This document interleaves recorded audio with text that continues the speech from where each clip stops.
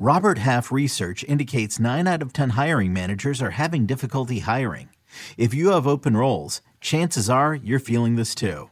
That's why you need Robert Half. Our specialized recruiting professionals engage with our proprietary AI to connect businesses of all sizes with highly skilled talent in finance and accounting, technology, marketing and creative, legal, and administrative and customer support. At Robert Half, we know talent. Visit roberthalf.com today.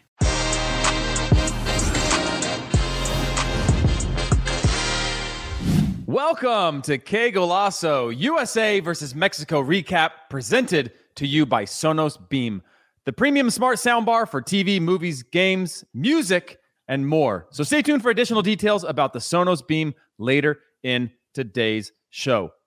Cero, Pulisic is back on the field and back on the score sheet. Further vindication for Weston McKennie and a hat trick of victories for the U.S. men's national team over Mexico in the calendar year. Que Golazo begins right now. Hey everyone, welcome to Que Golazo. Before we get into the recap, we've got an important announcement to make. We've got a $100 gift card for a Paramount Plus subscription to give one lucky viewer. Wow. Yep, that's right, Jimmy. Hold on. To give it away, though, we need your help. The powers that be have set a benchmark of 150 likes during this live cast. So you know what to do. Start smashing that like button. And it's simple. If we reach that number, 150, we'll raffle away the prize. So if you want to be in with a chance of watching CONCACAF World Cup qualifiers, UEFA Champions League, Serie A, NWSL, and loads of other elite soccer competitions for free, as well as tons of movies, shows, and other sports, then drop your Twitter or IG handle into the chat, and our producer will pick one name at random and contact the lucky winner about delivery details. We will announce the winner in Sunday's Jamaica versus USA preview podcast/video. So remember, though, if we don't get to 150 likes, the $100 stays here, and we'll have to do it another time. So make sure you hit that like button and don't go anywhere. Jimmy Conrad, what is going on, my man? Sorry, I'm just on YouTube right now smashing that like button so I can win a $100 gift card, everybody. You know what? I'm absolutely buzzing because Cero. And you know what? It actually validates the tough decisions that I think Greg Berhalter had to make. Who's he going to start at goalkeeper? He went with Zach Steffen. Zach Steffen was immense, making some big saves. I think if you're going to win a game or any kind of competition of consequence, you got to have a hot goalkeeper. Zach Steffen stepped up and was the guy. And I think maybe he's edged into number one status over Matt Turner currently. But outside of that, the John Anthony Brooks decision, that was very controversial to leave John Anthony Brooks with all of his experience at home, not even in bringing him in. And then, much to probably the disdain for all the Euro snobs out there, starting 2 MLS center backs, Heath Pierce. And guess what? They got a clean sheet. Yep. A clean sheet against one of the best front threes in all of CONCACAF. Chucky Lozano, Raul Jimenez, and Tecatito. Yes, they had a couple chances. Chucky should have maybe finished his chance. Steffen made a good save. Tecatito whiffed on his. But that's not what everybody remembers at the end of the day. We got a clean sheet, and I'm here for it. And I thought the rest of the team, as you say, Heath, and we've talked about this before, if you're going to win a game of consequence, you got to have a lot of players playing at like a 7 or 8 level out of 10. Mm-hmm. And we had a lot of players at that 7 or 8 level tonight, and that's why we got the result.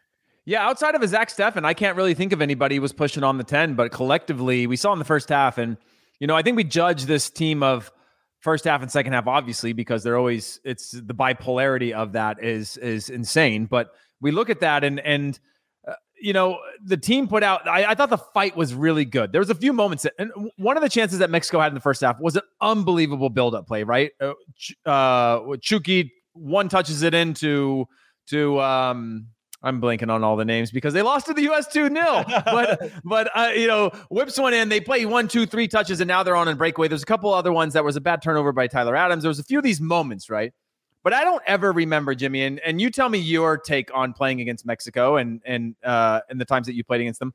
Was there ever a game where you didn't give up chances to Mexico, where your goalie didn't have to make a save or some sort of stand on your head type of defensive play or things like that? Because I can't remember any of those or any game, even against big competition, where you didn't have to get a little bit of luck your way or somebody didn't have to make a big play to keep you in the game. What's funny is when and I don't do this often. I'm sure you're like, yeah, sure, Jimmy, of course you do. But when I go back and watch the Cero I was part of, where I was man of the match, I look back on it, I'm like, God, we actually gave up. Is that the one you scored? You didn't score in the Dos de Cero. I did. I scored in the Dos de Cero. Oh, you did? I did. Thanks for bringing that up. Can we roll that clip? Anyway, everybody's seen the clip. It's already brainwashed. I've got everybody properly brainwashed. What I'll say in that one, when I do watch it back, though, we gave up a ton of chances. Tim Howard did make some unbelievable saves, or Mexico didn't have that composure, that class that they needed in front of goal, and that result could have been much, much different. And I think that's what burns Mexican fans and the Mexican players a lot, is that they didn't deserve to lose 2-0 in the game that I played in the Dos de Cero. And maybe in this one, 2-0 wasn't a fair result either. Same for me, by the way.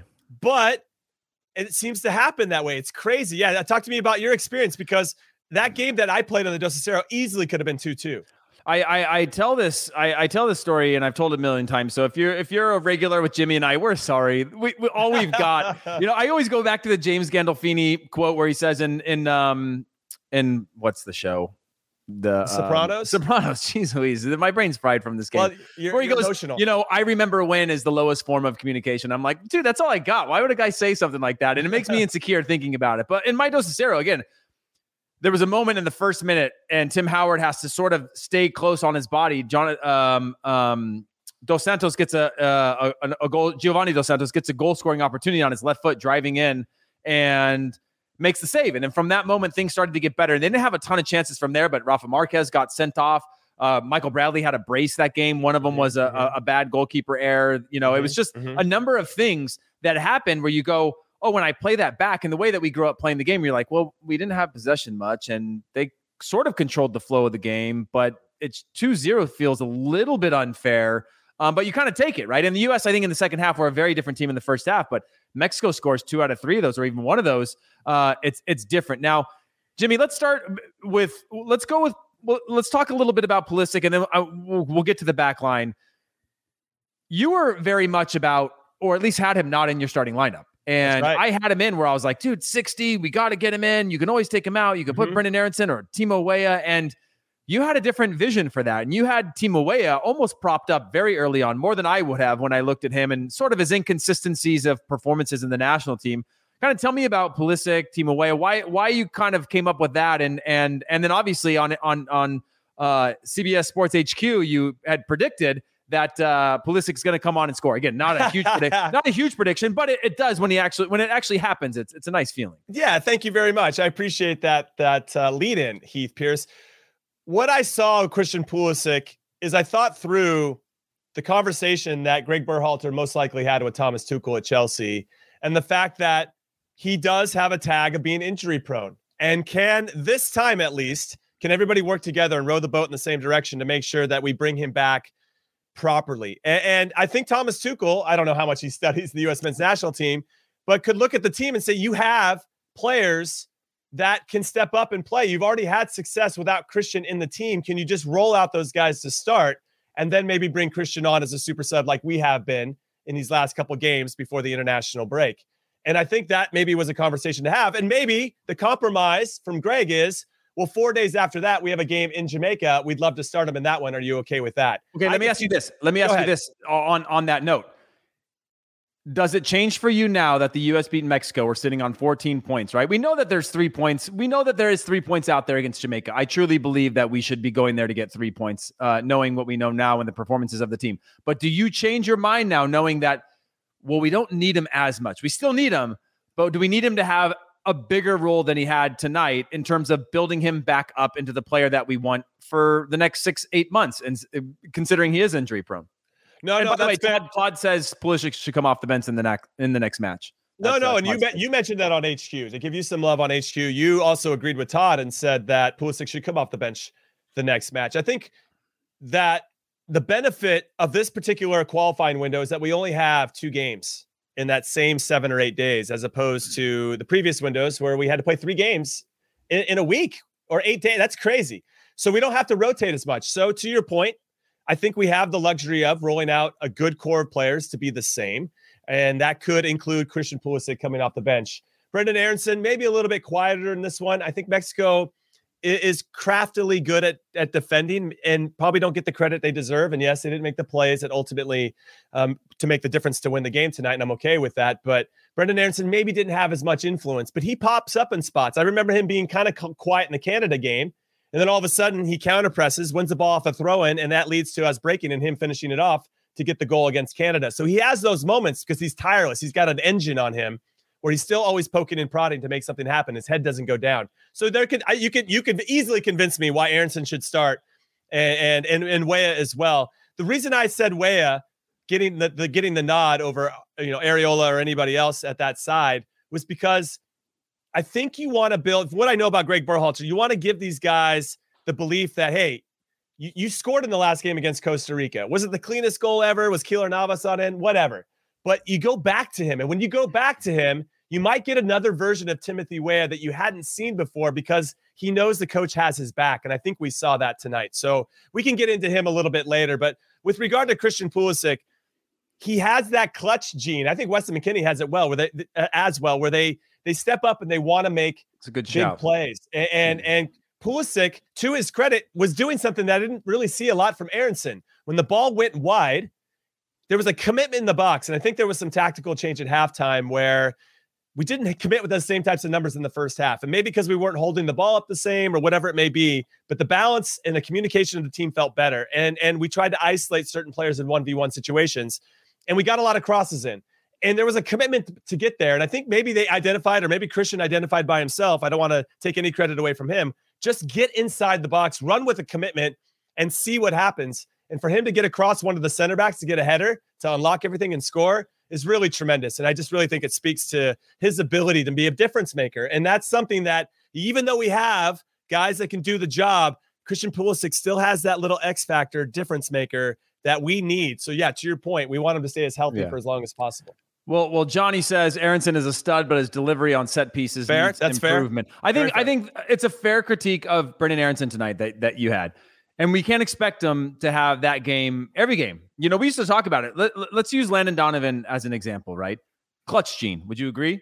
Yes. But Landon Donovan wasn't around in long portions of a lot of games. But when it came time to deliver for his team, even if he was having an average or a subpar match or an okay match or a 7, 8, or a 9, whatever, he would deliver. And I think that's what we see out of McKennie delivering in these big types of games. What was that stat that came out? Something about 7 of his 8 goals or something have been game in actual real competitions for the U.S. 7 of Weston McKennie's 8 have come in official competitions. And that's a clutch gene, right? Mm-hmm, Christian Pulisic, same thing. And there's something about that game where we need to analyze or judge them differently because we know they have that X factor. Weston McKennie has that X factor. You don't get to Juventus at his age coming from Schalke unless somebody is able to recognize that X factor that you have. Jimmy, let's shift gears a little bit to the performance of this team. Okay. First half and second half. We had a comment on here earlier that it looked like 2 different USA teams. We've seen that almost this entire World Cup qualifying campaign.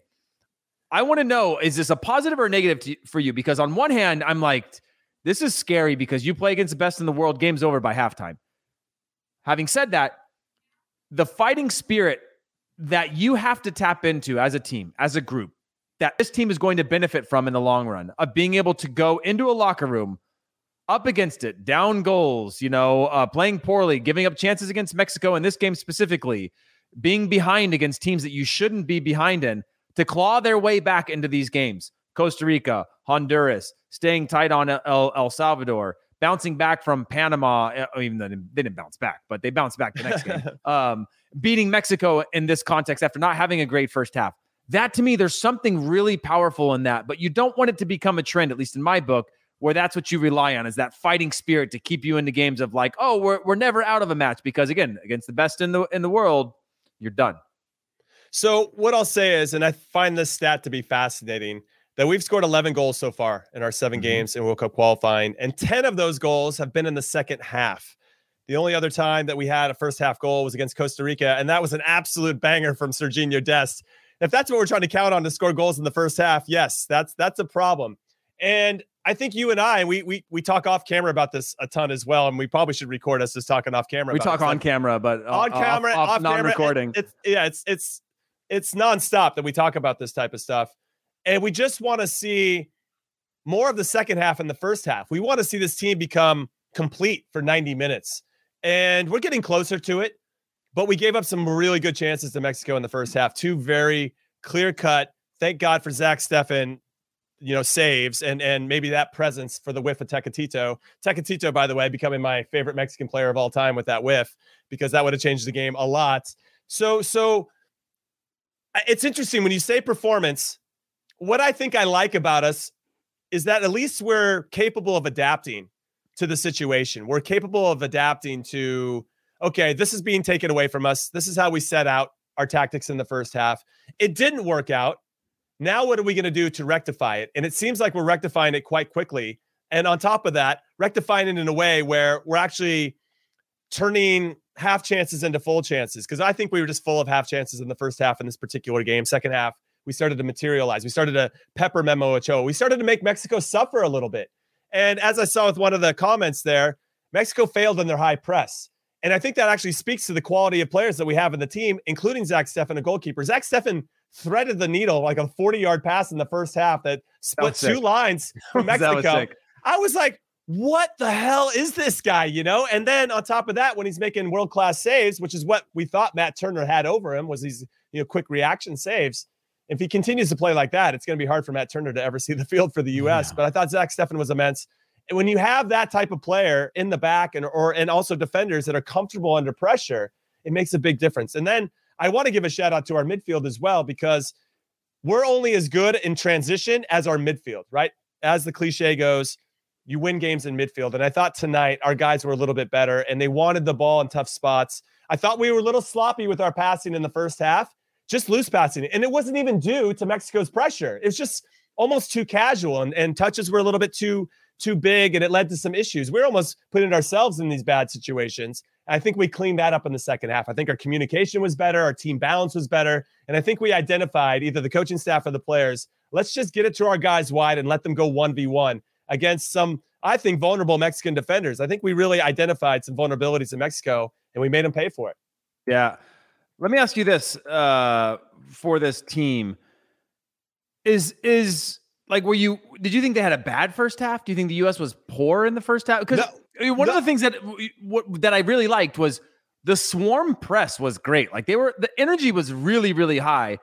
I just feel like, again, that cohesiveness and that, this goes back to how often we change our roster, how often we change our lineup, but that cohesiveness of that classic pressure cover balance. One guy goes, the others drop in, that movement that you get when you're in a club team and you work on that all the time, right? It's really important. And you only get so many sessions with this team that I thought the energy was good, but perhaps Mexico started baiting us almost even on the press where they were like, let's work it all the way back to Ochoa. Ochoa skips the lines and see if we can bring it down, win the second ball, and then get after them. And it almost worked a couple of times very early on. But if you look at their combination play, that's what they were trying to do, get us to overcommit, draw you in, and then slot balls through. Yeah, you're right. And I want to agree with Nick Streeter, the comment that mentioned that we started to find our groove at the end of the first half. What I found to be interesting, I love the swarm press, and I love the commitment, as you're saying. Once our communication got a little bit cleaner, then I think we were almost doing the swarm press in a way that made it more effective because we had that balance. If Mexico, because sometimes you do the swarm press and the other team gets a lucky bounce, like Weston McKennie got on his goal, and you still want to be in a position where you can still defend it. You're still prepared almost for the lucky bounce. In the first half, we saw on the chance that Chucky Lozano had, Walker Zimmerman, Miles had already stepped into midfield to cover somebody. He got pulled out of position. Then when Raul Jimenez gets the ball, you have Walker Zimmerman who comes maybe a step too late, and that allows big gaps because DeAndre Yedlin and Anthony Robinson were both dropped behind the center backs, and there's a big swath of space there that Mexico effectively took advantage of. Now, thankfully, Zach Steffen made a good save, and Yedlin got on his horse to put a little bit of pressure there.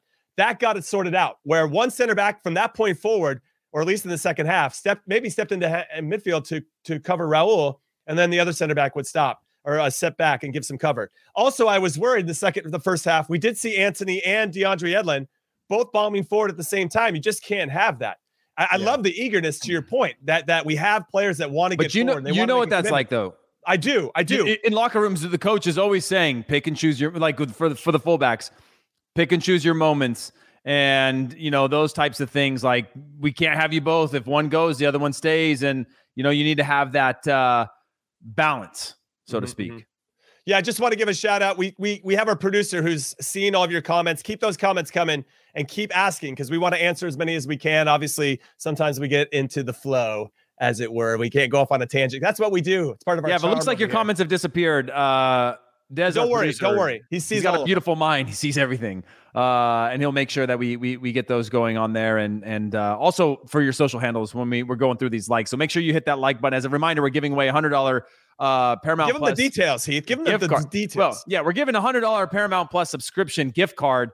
So if and only if we get to 150 likes. Yeah. We're like at 120 right now. Smash that like button. Yeah. So that we have a chance. And you'll be in a raffle, and we'll announce it in our Jamaica versus US preview on the next one. I like that. And if we keep going, if we blow past that, we're gonna get Des to maybe he gets in trouble for this, but maybe we got to give away a second if people just keep crushing that up. We should. If we get to 300, we should consider it. Yeah. So Jimmy, 3 defeats in 2021. Does it feel like the U.S. is becoming a fortress for U.S. Mexico? Because remember, the U.S. has played Mexico almost always outside of a qualifier at Azteca. The game U.S. always plays Mexico in the U.S. Is it feeling more like a fortress? Question 1. Question 2, is Tata Martino in the hot seat now? Look, they're going to cruise to World Cup qualifying. This is his 6th defeat in charge, and he's in like the 30-plus wins and like 7 draws. He's got a great record. But 3 of those are against the U.S. Is his job, do you think, because it's so personal that his job's in jeopardy? Or, and I know we talked to Wiso Vasquez about this stuff, that there's not really another option right now, but do you think it's at least his seat is heating up, or is it just sort of like, tough year, we're still Mexico, we're still going to qualify? Okay, first, this is the first time the U.S. has beaten Mexico 3 times in a calendar year since 1934 or something crazy. Yeah, so been a while. Yeah, put that feather in our cap, right? Yeah. So I'll take that. I think if there's sensible leadership at FMF, the Mexican Federation, you're not firing Tata Martino. But I will say that this one probably hurts the most, because if we look at the Nations League final, they were up 2-1 with 15 minutes left to go. We got a set piece to make it 2-2. We win in penalties, or we win off a Christian Pulisic penalty, but Guardado missed his penalty. There's a lot of room for Tata to be like, we got a little unlucky, It's a game of moments. It's a game of moments. It is a game of moments, and we got a little unlucky. But after 90 minutes, it was 2-2. Then you go to the Gold Cup final. It was 0-0 after 90 minutes. It wasn't that sexy of a game. It was kind of forgettable, but we end up scoring 3 minutes before penalties. Miles Robinson on another set piece. Again, he could go in there and be like, it's the fine margins. What are you going to do? I don't have my best players out there. Now, tonight, I don't think he actually, especially in that back line, maybe didn't have his best players, but his front 6 were pretty solid. You have some world-class ability in that front 6. And arguably the best front 3 with Tecatito, Raul Jimenez, and Chucky Lozano. Even though they did create 2 good chances, when the game got a little bit tighter and the U.S. got a little bit more organized after the second half, that's when I think I'd be the most disappointed as leadership of Mexico. Like, where was that creativity, that ability to take over the game when we needed it? Where were our big chances in the second half? They didn't have any until they started to potentially start to drop balls and play with a little bit more urgency. So that would be where I'd be almost a little bit disappointed from a federation standpoint. But for them to fire him now, who are they going to bring in that has... What about if they lose to Canada? We had a comment in here that he's not in the hot seat unless they lose to Canada. They're going to Edmonton. That's not a fun place to play, and Canada's hot right now. That's true. We just saw Daniel Pinto. Daniel Pinto had a comment saying, after this window, if Mexico loses to Canada, Mexico could be in 3rd after this window, which is crazy to think about given how well they started. Now, yes, he would be on the hot seat for sure. I feel like anytime you take over a job of that magnitude, especially the Mexican national team, you're already on the hot seat, even if you haven't done anything. You get the job, and people are like, I want him out. He sucks, And that's kind of probably the challenge and the thrill of the job, is that you have those types of stakes when you take over. I think if they do lose to Canada, there's still an element of how did the team play? And tonight, I think he had 45 minutes where they created more than enough opportunities to score. And that second 45 minutes is where I think I'd be the most disappointed if I was a Mexican fan. He's definitely on the hot seat, but still, what I like about it is I don't hear any chatter from a player perspective. And you and I know a couple of guys behind the scenes that we could get some of that insight. I think they all really buy into what Tata Martino's doing. And I don't think you can always say that about previous managers. There was always some undercurrent of like, this guy's a clown. He's gotten lucky or whatever it is. Yeah. So he's got some work to do, of course. You got to build that confidence up again. You don't want to lose to the U.S. like they did, Dos Cero, because that's what we do. We're going to rub it in your face at least until the end of January when we play in Azteca. But I would say it's going to depend on how they play against Canada. And then if we beat them again in Mexico City, then I think you will probably strongly consider maybe Tata Martino isn't the right guy. Yeah. Well, when I think about this Mexico side, Jimmy, and let's go back on a little bit of a short little history. For the U.S., is this the most first half? Again, I don't think it was poor. But when I go to the Nations League, I go, that's the way I remember the U.S. beating Mexico, right? Mexico dominates. Mexico gets a lot of chances. U.S. fights like hell. U.S. wins game. U.S. more disciplined. Qualify for World Cup type of thing, even though we failed in 2018. That's sort of like the way it worked, right? There was a very simple recipe. There was like 3 ingredients in that recipe to make a beautiful World Cup drink, a cocktail. But this one today, you could start to see a little other glimpses. And when I speak specifically about players, I'm talking about Yunus Musa, who brings another element to the game where, you're going to play that tight to me. All right, poof, I'm gone. See ya. I'm splitting up the middle on you. Weston McKennie has the same thing. Tyler Adams has this fighter mentality. We're starting to see these positional specialists that can solve problems that I don't think we ever had. Whereas before it was like, what, are you a fighter? All right, cool. That's a good step towards this national team, is like that sort of fighting spirit.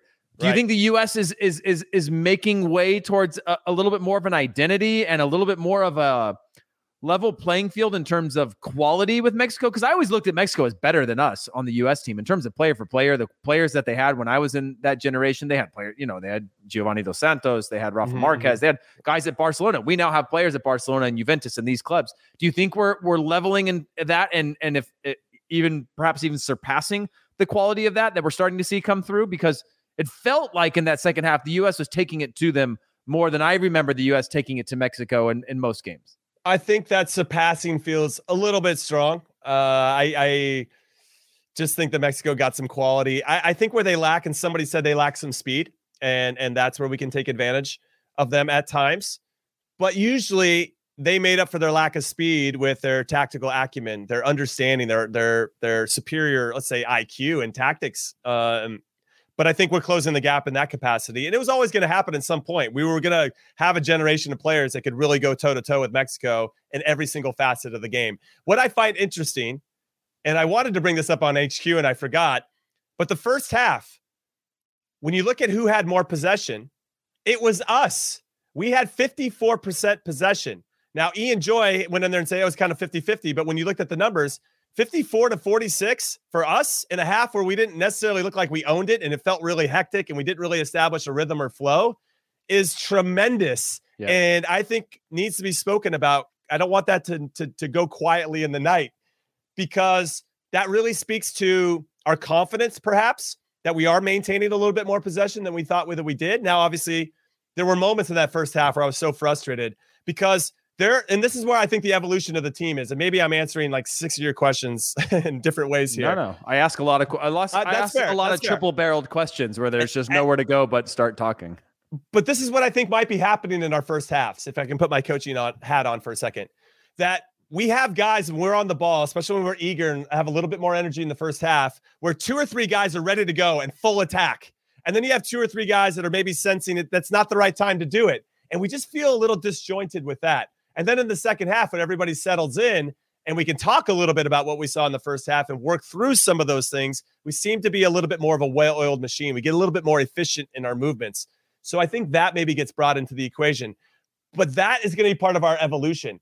Can we, as a team, decide when to go and when to slow down? And that's a level of tactical understanding that I don't know if we always had at a consistently, I would say. Yeah.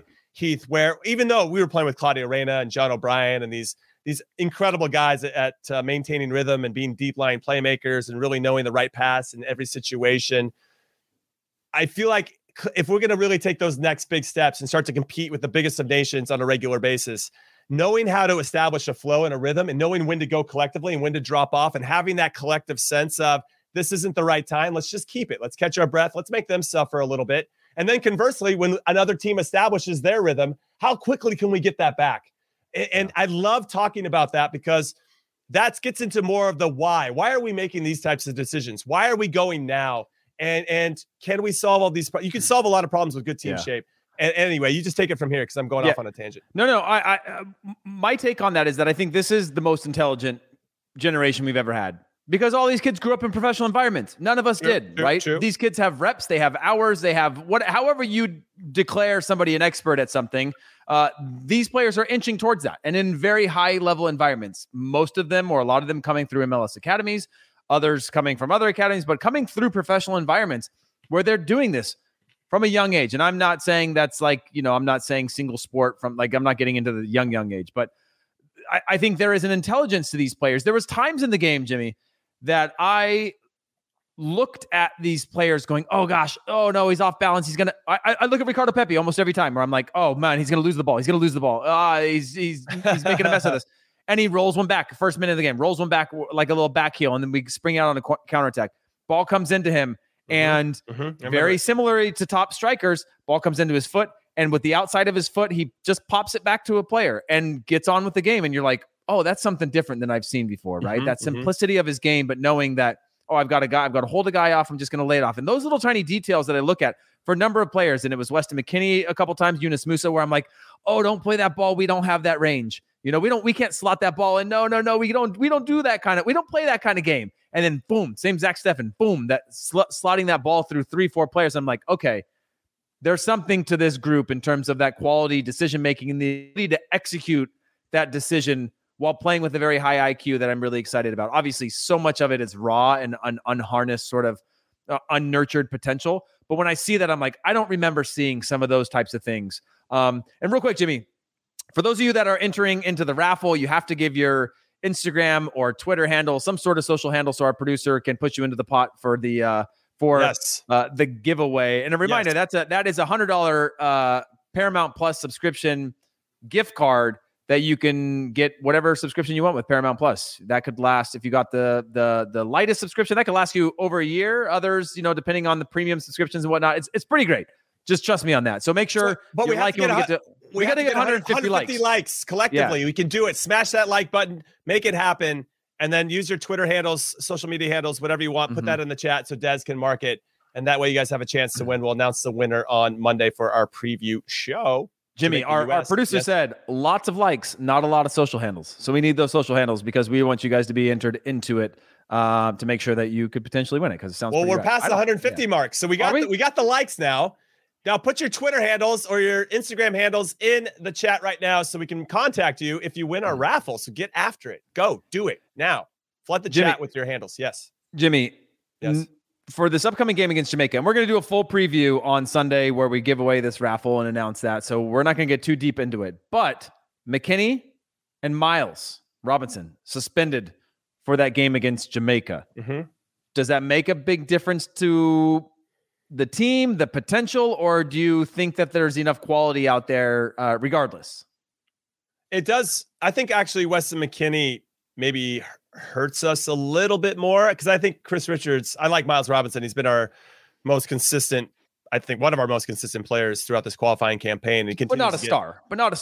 Not yet. Not yet. Let's put a caveat, not yet. But Chris Richards can come in and I think have a similar impact on the game. And I think he's going to be relishing the opportunity, knowing he's going to get all 90 minutes. And if Walker Zimmerman ends up being kind of the steady guy in that back line, then it's going to be a fight to see who can be next to Walker or conversely next to Miles Robinson. So there's a big opportunity here for Chris Richards. The Weston McKennie one is interesting because now you get to decide. You have options. You can go with the old Greg Berhalter favorite, Leggett, who we love, friend of the show, nice guy, super guy, does the job, good leader, good experience. Or you can go with a Busio, who I think can help kind of dictate the flow of the game, right? And know when to slow it down and speed it up, like I was just talking about. That's an interesting choice. I thought Yunus Musa was fantastic tonight. His running with the ball, breaking the lines with his run. He had a move in the second half. I didn't even know what to say. Little step over, little drop of the shoulder, and he was gone to get out of some pressure. I can't believe that kid's only 18. It's ridiculous. And he's so good at holding the ball up under pressure, too, and drawing that foul to slow everything down, let us catch our breath, maybe draw a set piece in and around the attacking third of our side, and obviously they're defending third. So Yunus Musa, I think, needs to be in there. I could see Busio. I don't know what anybody else thinks. I don't know what you think, Heath. And then really the other decision is, do you start Pulisic, or do you keep Brendan Aronson and allow Pulisic to be the super sub? Maybe that's a Thomas Tuchel decision more than anybody else's, but I'm kind of curious about those three spots in particular. But I think Richards has got Miles Robinson locked up. I like that. And Daniel Kane says Zimmerman is probably the most underrated just because of MLS career. I mean, you're starting to see the exposure. Yeah, you're starting to see the exposure of that when he left LAFC, and just the big hole that they've struggled to fill the void of, obviously some injuries and other things. That's a conversation for another time. But just the value of somebody, sometimes you don't know how good it is until they're gone for a player like that. But listen, everyone, we are going to take a quick break. If you're listening to this in podcast form, we will be right back. If you're watching this on YouTube, stay right here. We're not going anywhere. This episode is brought to you by Progressive Insurance. Whether you love true crime or comedy, celebrity interviews or news, you call the shots on what's in your podcast queue. And guess what? Now you can call them on your auto insurance too with the Name Your Price tool from Progressive. It works just the way it sounds. You tell Progressive how much you want to pay for car insurance, and they'll show you coverage options that fit your budget. Get your quote today at Progressive.com to join the over 28 million drivers who trust Progressive. Progressive Casualty Insurance Company and Affiliates. Price and coverage match limited by state law. Okay, picture this. It's Friday afternoon when a thought hits you. I can spend another weekend doing the same old whatever, or I can hop into my all-new Hyundai Santa Fe and hit the road. With available H-Track all-wheel drive and 3-row seating, my whole family can head deep into the wild. Conquer the weekend in the all-new Hyundai Santa Fe. Visit HyundaiUSA.com or call 562-314-4603 for more details. Hyundai, there's joy in every journey.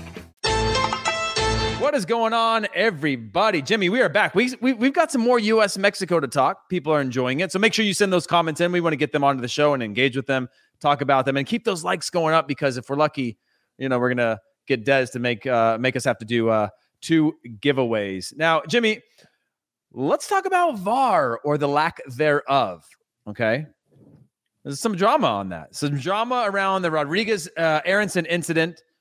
We know we've been complaining about the lack of VAR. Now, Jimmy, before we get into that, I do want to say, when you're up 2-0 against Mexico and the 90th minute hits and the fourth official comes out and gives you 4 minutes, that's when I start to like that there's no VAR, because it's not 7, it's not 8, it's not 9, it's not another quarter of an hour that we're seeing VAR add to these games now. We know we got to get through 4 minutes. We're down a man. We're going to scrap this thing out. We're going to survive this. Now, that makes me excited. However, seeing my guy Brendan Aronson get his eye gouged in front of the world with the exposure that we have now is a huge miss for me.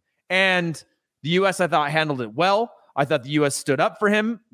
Everybody obviously saw it because it got real chippy and got real scrappy. But that was an incident, Jimmy. That was an actual incident. I mean, they talked about curling the fingers into somebody's eye. That's a real thing. What's your take on this?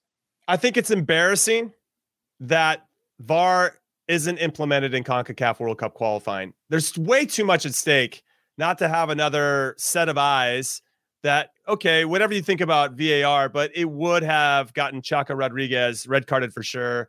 As someone who suffered an eye gouge from Roberto Ayala from Argentina in the Copa America, it's not fun. And that was after I tried to get him back, because when he tried to elbow me in the ribs, bastard. I'm still bitter with Roberto Ayala eye gouging me. But yeah, but he's famous. That's kind of cool. That's kind of cool, I guess. I don't know. I can't see out of this part of my eye, but it's a different conversation. But I do think that if VAR had been around, would Chaka try that stuff? I mean, he's dabbling in the dark arts of shithousery, so it's very CONCACAF of him. So I appreciate him keeping that consistent. And I like that the game gets chippy. I always enjoyed when the games got a little bit chippy, when the emotion raised, and who could keep cool and calm despite the heightened tension. And you could see that the game was getting away from Mexico a little bit. And I'm glad we got the win.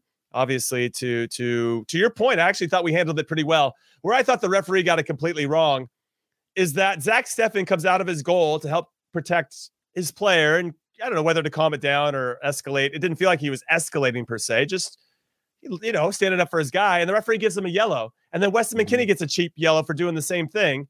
Maybe it was for him pushing Chaka off of Brendan Aronson, but what else? What do you expect when a guy's getting eye gouged, and getting ridden like a horse? Of course he's going to step up and do something. Can you stop putting your fingers in my teammate's eye? So, you got two guys that are standing up. We get 2 cheap yellows for 2 players. And then Chaka Rodriguez, who committed the foul that should have been a red, he gets a yellow too. It's just like, this referee's on something, man. I actually thought he was controlling the game pretty well for a good portion of it. And then he just lost the plot. And then the game just got really out of control. But, and then he gave the second yellow to Miles, which was unfortunate. Maybe he did deserve it, but it just kind of sucked at that point. So I'm kind of bitter at the referee, to be honest. That's fair. Well, Jimmy, it's time for our favorite segment.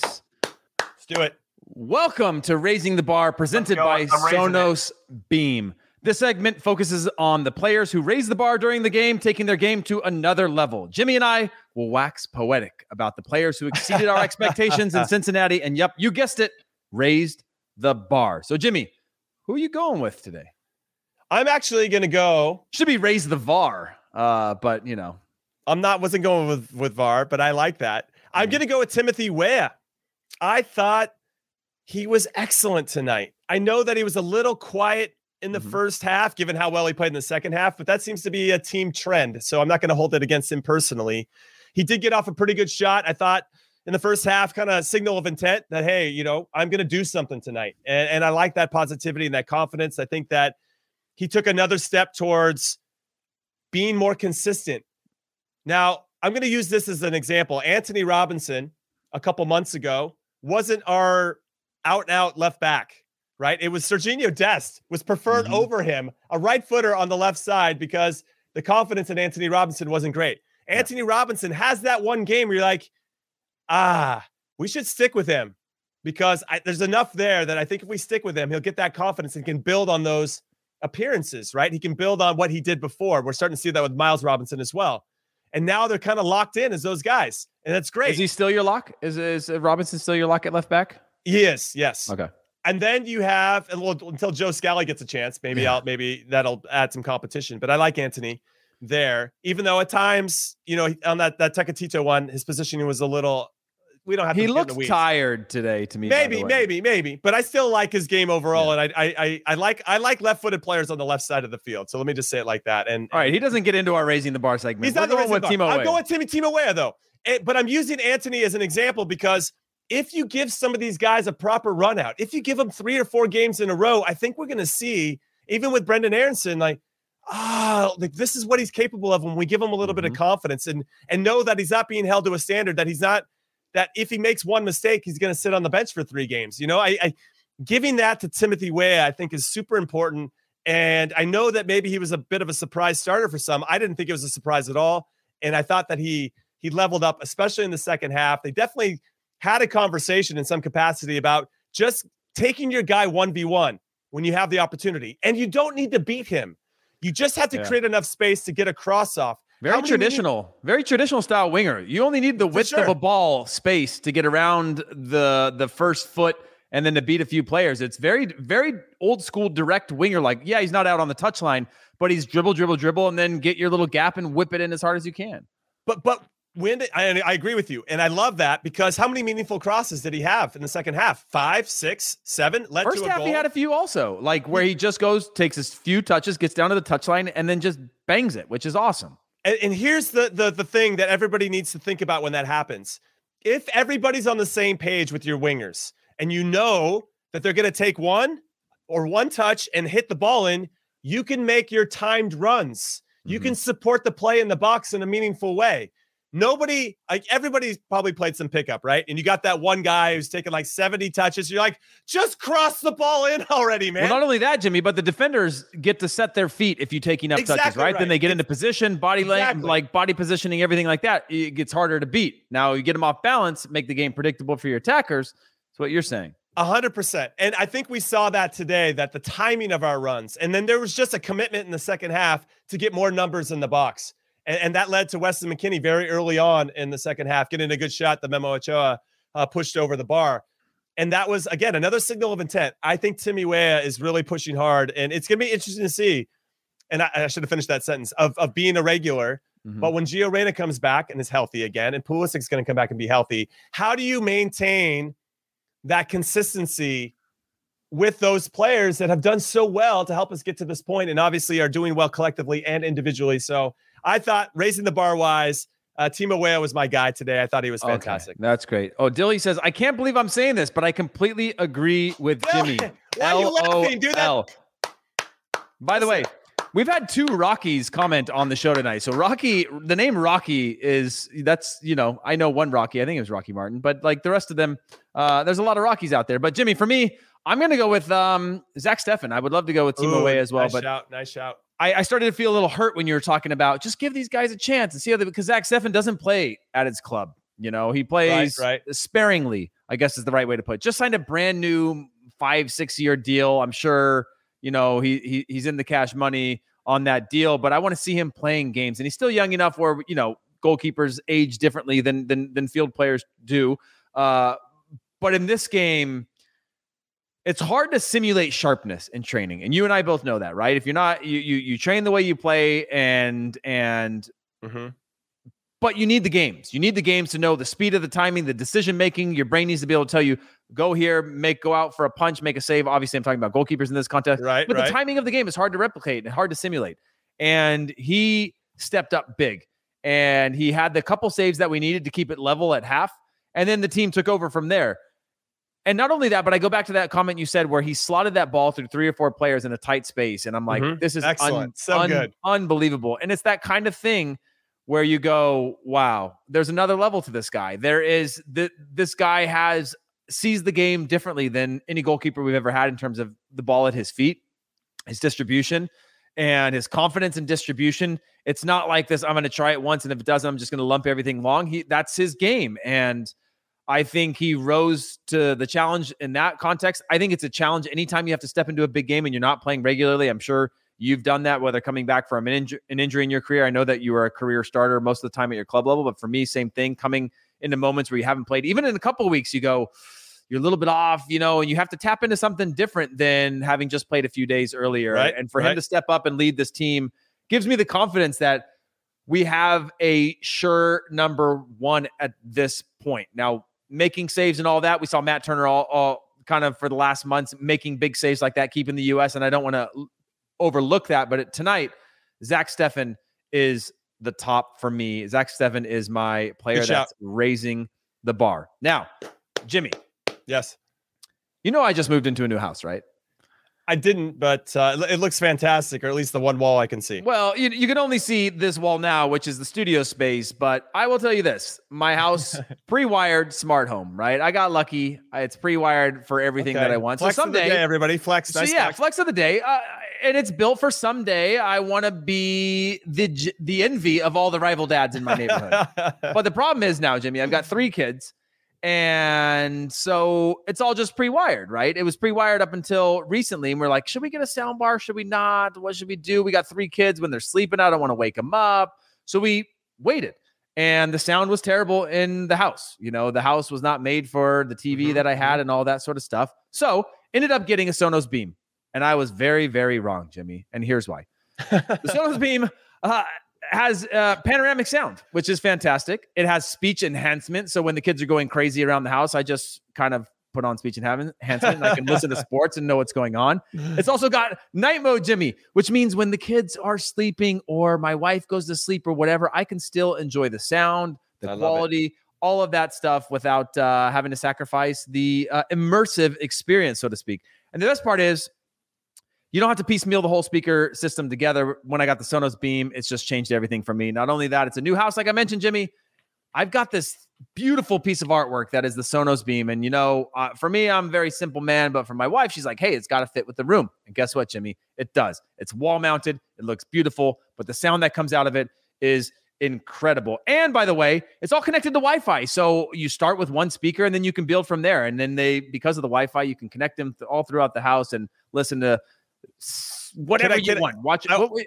I want one of these. Keep going. I love this. Yeah, it's amazing. So I have all of these different things. The sound of it is so crisp, so clear. When I get to the weekends, we bump that music. We have a park behind the house. People dance over on that side of the park. The neighbors haven't complained yet, but we seem like it brings people together. The Sonos theme brings people together. Yeah, I appreciate that. Exactly. And listen, people think that we're really cool in the neighborhood because we've got really good sound. Now, Jimmy, I told you, I want to do this all throughout the house. So if you have a plug for me to get that Sonos set up, obviously works. I listen to music on it. I watch movies. But when you can get that whole beautiful sound going, it's an incredible thing. And for those of you that are interested in hearing more, make sure you go to Sonos.com. You can learn all about it. The Sonos Beam has been an incredible experience for me. I love it. I don't regret it one bit. My kids are still sleeping great because it's got all these modes that you can go into to make sure that you can enjoy the experience without sacrificing the quality of life within the house. Well done. You like that, Jimmy? Yeah. I do. It's fantastic. Thanks, makes me want to go marry a Sonos Beam right now. It sounds like a wonderful addition to the family. Well, listen, let's talk about everything else that's going on in the Ocho, the octagonal, what we've going on. So Honduras loses to Panama. Jimmy, this was a crazy one, right? Honduras go up 2-0 as at home. I was excited. I was dancing. I was, no disrespect to Panama, but for the U.S.'s sake, it's good for Panama to have lost this one. They come back, score crazy goals, and they win 3-2 on the road in San Pedro Sula. What was your takeaway from this one? And do you think Panama are really making a case for a top three or at least a contention of this? Because they don't seem to want to go easy. No, and we talked about Panama and their quality and their manager who's got them really well organized, Thomas Christensen, and their number 10, Barcenas, who we're both big fans of. I'm just more disappointed in Honduras. You're up 2-0 at home, and they were up 1-0 against us at halftime and gave up 4 goals. I don't know what's going on with the team. They're now at the bottom of the table with 3 points. Had they won this, they would have gone up to 6, and they would have held Panama to 8. Everything would have been up in the air for that. I was so happy spot. when I saw it too. When it was chaos when it was on the live table, I was like, 6 points. This is great. You're going nowhere, but we're getting a benefit out of this. Yeah, that's true. From a U.S. perspective, Mexico perspective, Canada perspective, it would have been nice for Honduras to see that one out and create that little bit of a gap for the top 3. But Panama's hanging around, and I think we could see they were going to be difficult to get through. They've created a little bit of a gap for that 4th spot as well. This big game, what actually makes me nervous is that now there's a real hunger from Costa Rica and Jamaica and El Salvador all sitting at 6. Like, they need to get points to stay close to Panama. They need Panama to drop something moving forward. And because we go to Kingston to play Jamaica, who happen to be one of these 3 teams, that gives me a little cause for concern. And also on top of this, Jamaica's got to be kicking themselves because Mikel Antonio scored a world-class goal, by the way. If you're going to go watch any highlights, go watch his goal against El Salvador. But they gave up a goal in the 89th minute, which has got to be heartbreaking because they had a chance to get up to 8 points. And now Alex Roldan, MLSer, brother of Christian Roldan. Yeah, nice header in the 89th minute to tie it up 1-1. El Salvador is very tough at home, so that would have been a good result for Jamaica in particular to have 2 away games, Honduras and then in El Salvador, to get full 6 points out of those 2 games.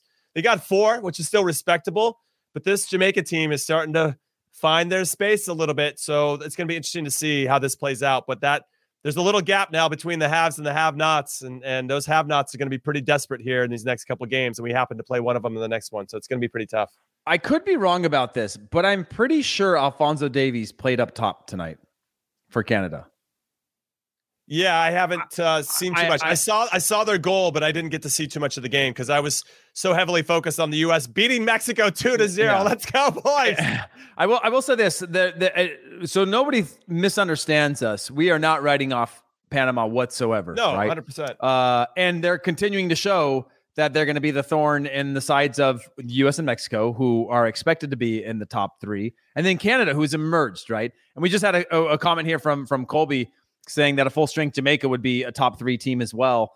That's the hard part. You get a few games behind this, but to give up a 90th minute, you've kind of got most of your players in at this point. It's tough to find a rhythm with those players because players are just names on paper, no matter what the club that they play at, until you can find that cohesion. I think Jamaica's really struggled to get all those players in consistently, obviously, because we saw before they couldn't go to certain countries that were players that were playing in the UK, which is difficult, but we'll see. This game against the U.S. for Jamaica is going to be a tough task, especially when you think about that Mikel Antonio Leon Bailey. You think about the speed, but again, they're vulnerable in transition, and I think the U.S. matches up well against their back line. Again, we're going to do a full preview on that soon, so make sure you guys stay tuned in, and also make sure you have the notifications on, because when we do go live or when we do create this content, we want to make sure that it's basically like us knocking on your door to say, hey, we're going to go do this. Come join us and get in on the conversation and throw those comments in, just like we're doing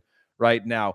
Jimmy, is there any sleepers in this group, or do you think we've pretty much found out who our four are? I mean, Jamaica, is Costa Rica still have a chance for you there? I mean, where are you at in terms of, is there anybody that has any hope left or are we a 4-horse race looking for 3 guaranteed spots? I think Jamaica are still in there with a shout for sure. And obviously I'm curious to see how they're going to perform against the U.S. Next week on Tuesday. And make sure you're here for our preview and for everything else we're doing live. Turn on your notifications, as he says. Hit that subscribe button too. I think Costa Rica's got to be gutted a little bit. They were outpossessed like 60-40 tonight in Canada. No Keylor Navas. And if you watch the goal that Canada score, it's a hopeful long ball or a free kick into the box. Goalkeeper spills it, and Canada scores from there. Keylor Navas, I don't think, drops that ball. The second goal that we scored against Costa Rica was a goalkeeper error, in my humble opinion. Should have made the save. We'll take it, of course, but I don't know if Costa Rica is going to have enough. I think they're going to run out of gas. Honduras is dead for me. El Salvador, they go to play against Panama in Panama. The next one doesn't look good, given that Panama just got that big result coming back from 2 down to win 3-2. I think they're going to want to see out that momentum against one of the weaker teams on paper in the CONCACAF region, which could really separate them. So I expect Panama to get another 3 points. That puts them on 14. And then it's going to get really tricky. And if we can beat Jamaica, so if Panama beats El Salvador and we beat Jamaica, I think we have our top 4, and then it's just a matter where everybody finishes. Yeah, when I look at that, it's funny because I thought that, 1.5 points on 14 games would be, I don't know what that number is, but I think it was somewhere around 19 points would qualify. Maybe it was 21 points. But now it might be different, because if you separate this early, if you separate after this game, it's going to go longer, and you're going to continue to have this separation where you have Panama, Canada, U.S., and Mexico all taking points off of the lower teams. Right. And then you actually start to look back at a U.S., Mexico, and then Mexico against the U.S. and actually need those points to create those gaps. And fortunately for the U.S., they got those 3 points, but they didn't get much help elsewhere in today's matches. Looking at the game on Tuesday, Jimmy, and not specifically just the U.S. against Jamaica, but we're talking about Mexico against Canada. I mean, is there anything from those? Elliot Stevens is saying that he didn't like Herdman's rotations, kept Davies and Larea on the left and Tejan on the right. No need to, or he's saying keep them. Keep Davies and Larea on the left and Tejan on the right. No need to mess with that. Yeah, I mean. Well, here's the issue with that, Elliot. I'm just going to say that you didn't like the rotations, but they're still getting rewarded for those rotations. So you might not like John Herdman's tactics at times, but they still are undefeated. They're the only undefeated team left in CONCACAF. And you have to give credit where credit's due. Maybe they didn't flow and didn't have the rhythm as much tonight, but it seems like for the most part, John Herdman has been pushing all the right buttons. He's got a quality squad. I'm actually really excited for Canada to qualify for the first World Cup since '86. I think it's a big deal. I find it awesome that Alphonso Davies is playing up top, and I just think that speaks to his versatility, that he can be dangerous in so many different positions around the field. And yeah, I really like Canada right now. They got a big test, though. Their next game is against Mexico in Edmonton, where they just played tonight against Costa Rica. It's going to be a tough test, and it's a must-win now in some ways for Mexico, because can they really go through one qualifying window with 2 losses to their 2 biggest rivals right now? That's a big question, and something we did address a little bit earlier about Tata Martino being on the hot seat. I think it depends on how they play. I could see another draw there, especially because Canada went down to Estadio Azteca and got a draw in Mexico City. I feel like Mexico owe them a little bit, but it's going to be freezing cold. So we'll see if the Mexican national team can handle that, because it was a little cold in Cincinnati as well. And they got a little tired there at the end, I think. Yeah, and interestingly enough for this Canada side, Jimmy, when I look at the players they put on the field, right? Marc-Anthony Kaye is a part-time starter in the Canadian national team at the moment. Eustachio is a starter and a game changer for them. But then you look at Tejan Buchanan. You got Kyle Larin right now coming off the bench. He's got the most goals of anyone in CONCACAF, I think, in over the calendar year, including the last rounds for the national team. And then, off the bench, Jonathan Osorio came in for Alphonso Davies. Atiba Hutchinson, another experienced player, probably the most experienced player of anybody. Even I would guess maybe maybe Keylor Navas and a few others in Mexico, but like one of the most experienced players in CONCACAF right now, still playing at a high level.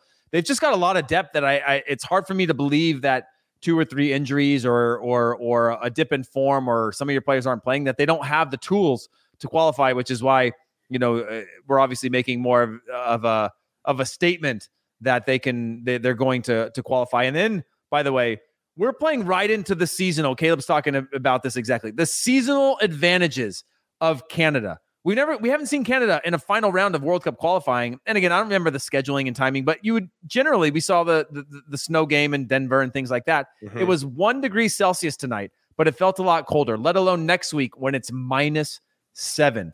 That I mean, you know what it's like, Jimmy. It stings, it burns. Would you rather play? Actually, here's a good question. Would you rather play in all like super hot or super cold? I prefer super cold, to be honest. It's funny because I would love to play super hot only because I know the field will be in a decent condition more often than not, right? Well, it can't be on turf because then like your feet will melt. But if you're playing on grass, I'd want to go super hot.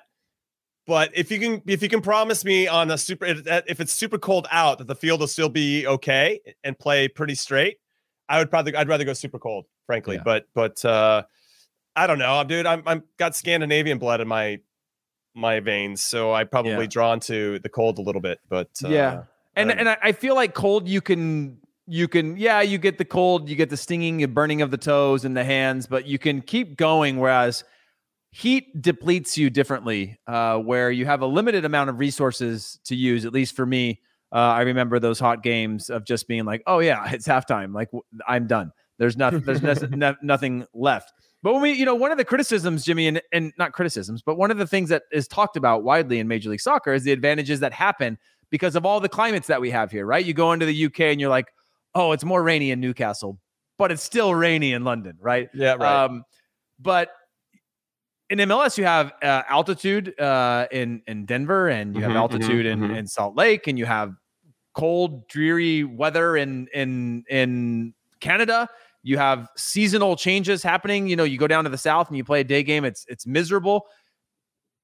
You're seeing that now. We always talk about that when you go down to Central America, the humidity and the heat and the pitch and all these things where like Canada's a new element that people are going to have to deal with coming through the January and February matches, and I think probably March. I'm not sure which of those they have home games.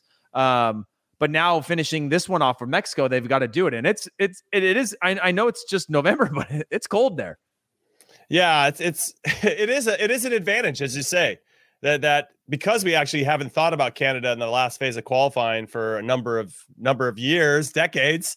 It is to their advantage that they get to play in these circumstances and take advantage of it, and fair play to them. And on top of that, they actually have a team that's very solid. I mean, I guess we could argue when I would go down, I don't know, were you down there when we qualified for the World Cup in San Pedro Sula? No, I wasn't. Oh my God.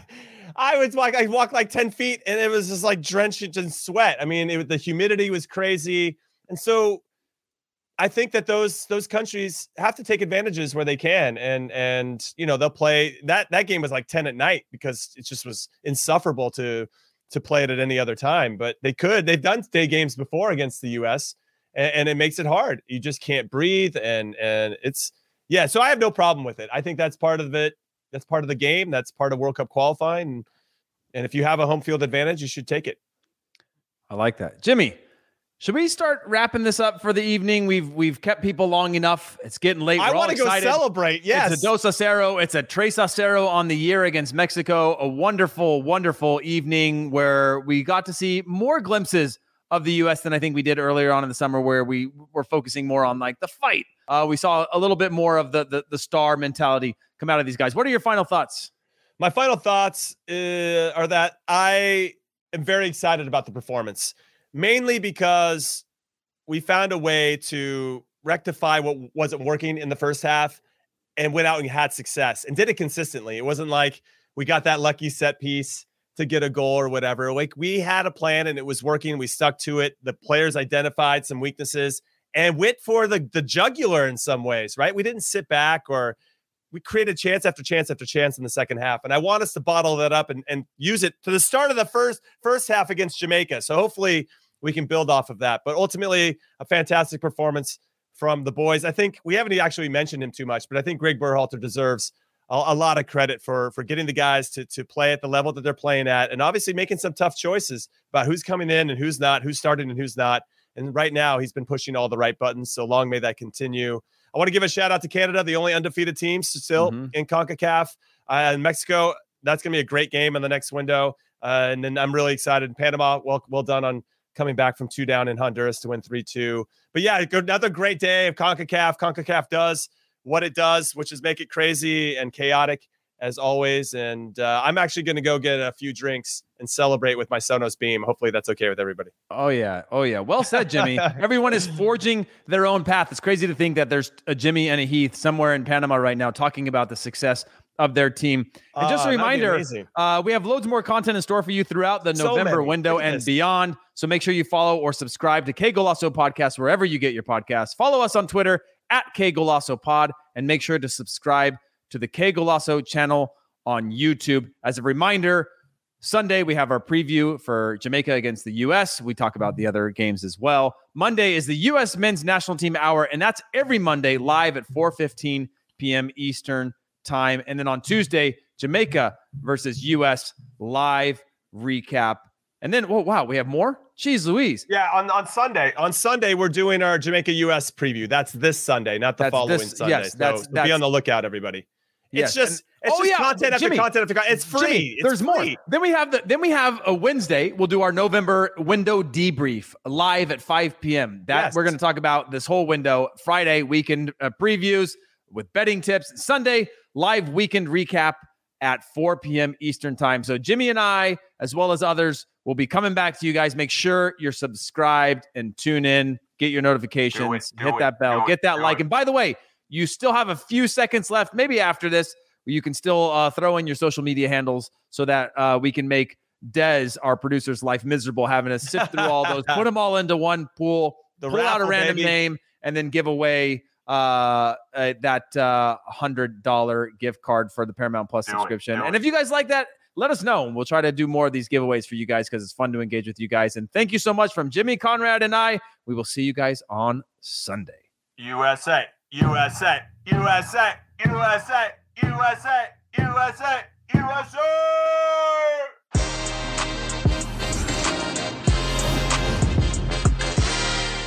It was a very bright, shining light, Sarajevo, and they needed to kill that light. From producers Matt Damon and Ben Affleck, explore how art and music sustained hope during the siege of Sarajevo, thanks in part to humanitarians and the band U2. U2, they represent a personification of our resistance. The Hollywood Reporter hails Kiss the Future, moving and inspirational. Kiss the future!